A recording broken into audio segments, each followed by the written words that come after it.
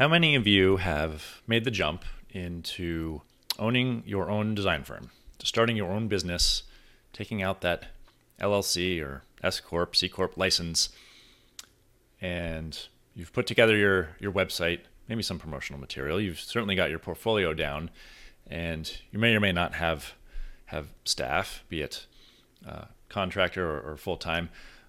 But the notion of promoting yourself, of putting yourself out there, of boasting your client success stories, for how many of you does that bring up anxiety or fear of the spotlight?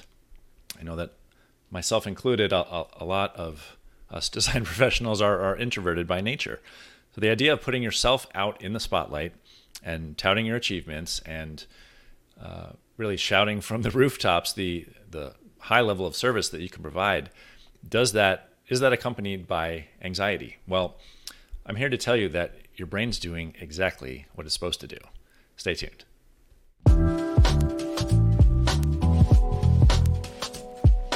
Giving architects and landscape architects the tools and strategies to be seen, heard, and valued in the marketplace, and telling the stories of leaders building thriving design firms and attracting their ideal clients. This is From Architecture to Profitecture. I'm your host, Jay Krakowski. Let's get started. Fellow and future Profitex, hello. How are you? Welcome to this week's show. We're digging into a fear.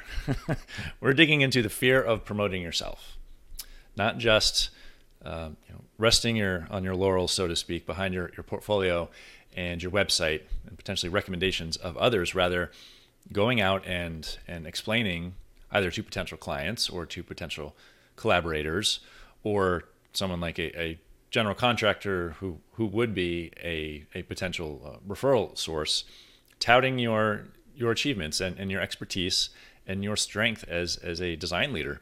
Moving from the online arena into offline, although it actually might be with online marketing as well, once you start to put yourself out as the face of your company, as the face of your brand, and you're not just sitting behind the portfolio that you have built over time and those testimonials or referrals that you've gained, that's your brain often sees that as a threat, as something to run away from, because your brain's job, and yes, I'm going primal here, your brain's job is to keep everything safe and familiar. It's to protect you. It's not to make you a success.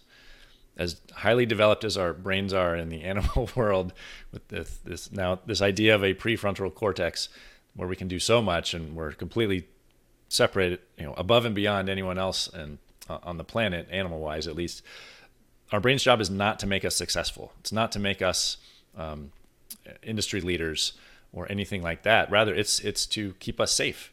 It's to keep us protected. It's to keep us within our tribe, within the safe confines of the cave with the cozy fire, not outside with the saber-toothed tigers. if I'm going back, a few years. So the idea of putting yourself out there, there's going to be resistance.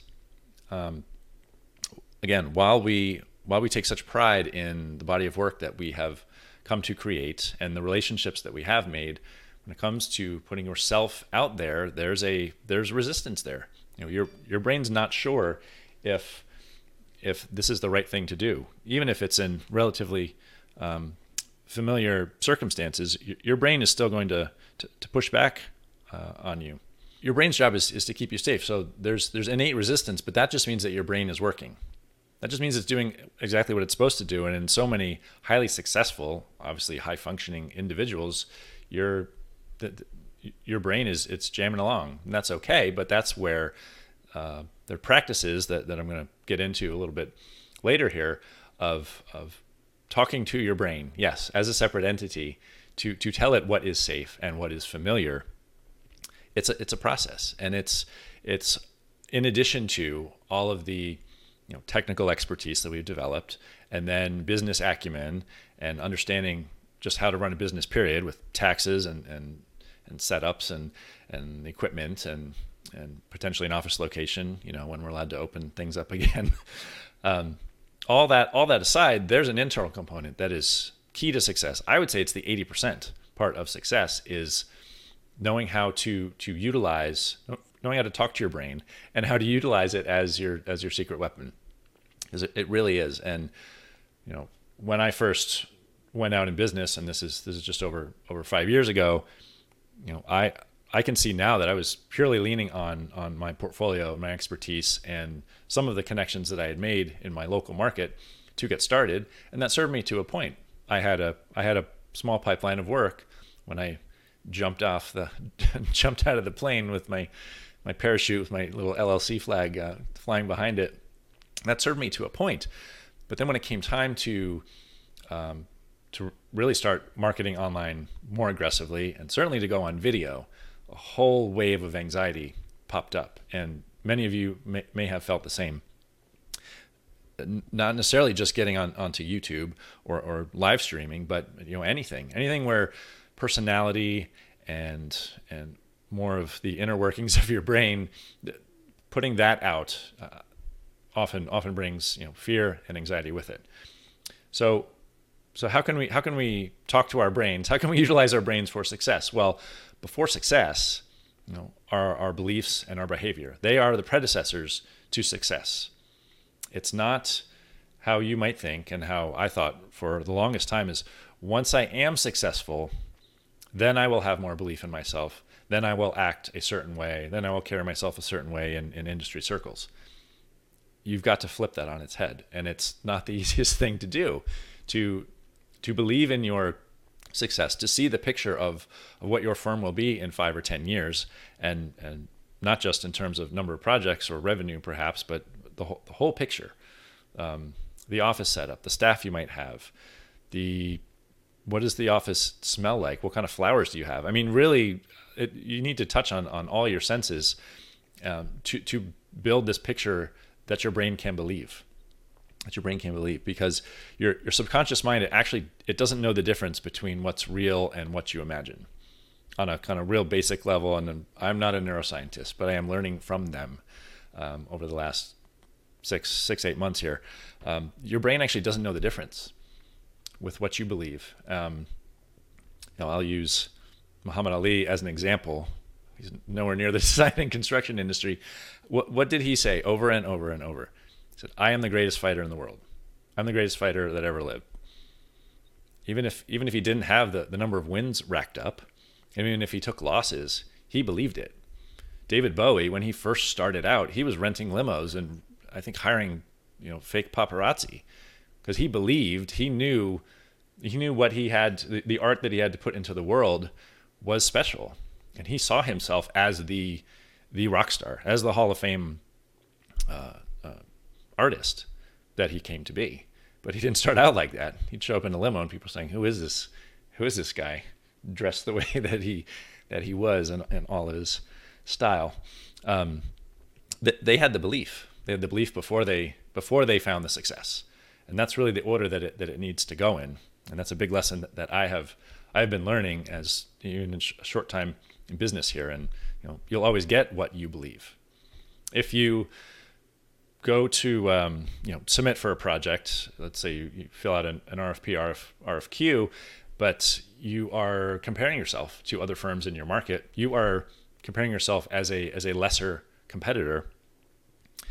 Even if some of your project work prior might be a better fit with the scope, well, the beliefs that you hold and the way that you carry yourself, the behaviors that you exhibit, and how you approach things, and then how you get into price negotiations and scope negotiations, it's gonna show through. Your brain is gonna put that forth, and the universe is gonna then mirror that back to you to say, "Hey, does this guy really know what he's doing? Can her firm really handle it?" Because we don't get the feeling, we don't get the sense of confidence, perhaps, or something else to that effect. The universe is going to mirror your beliefs right back to you. Your life is a reflection of you, not the other way around. There's a lot of flipping things upside down, I know I'm talking about, but it's important, and it's not something that comes overnight. It's not something you can just read a book and, oh, okay. Now for some people it might, but by and large, for the most part, it takes work. It takes work to use your brain as a tool much like, this stylus I'm holding in my hand, or my mechanical pencil here, or any piece of software that you're using. It's a tool. Your brain's a tool to your advantage, but it's hardwired not to to go out into the world and put your nose out, stick your nose out there, so to speak.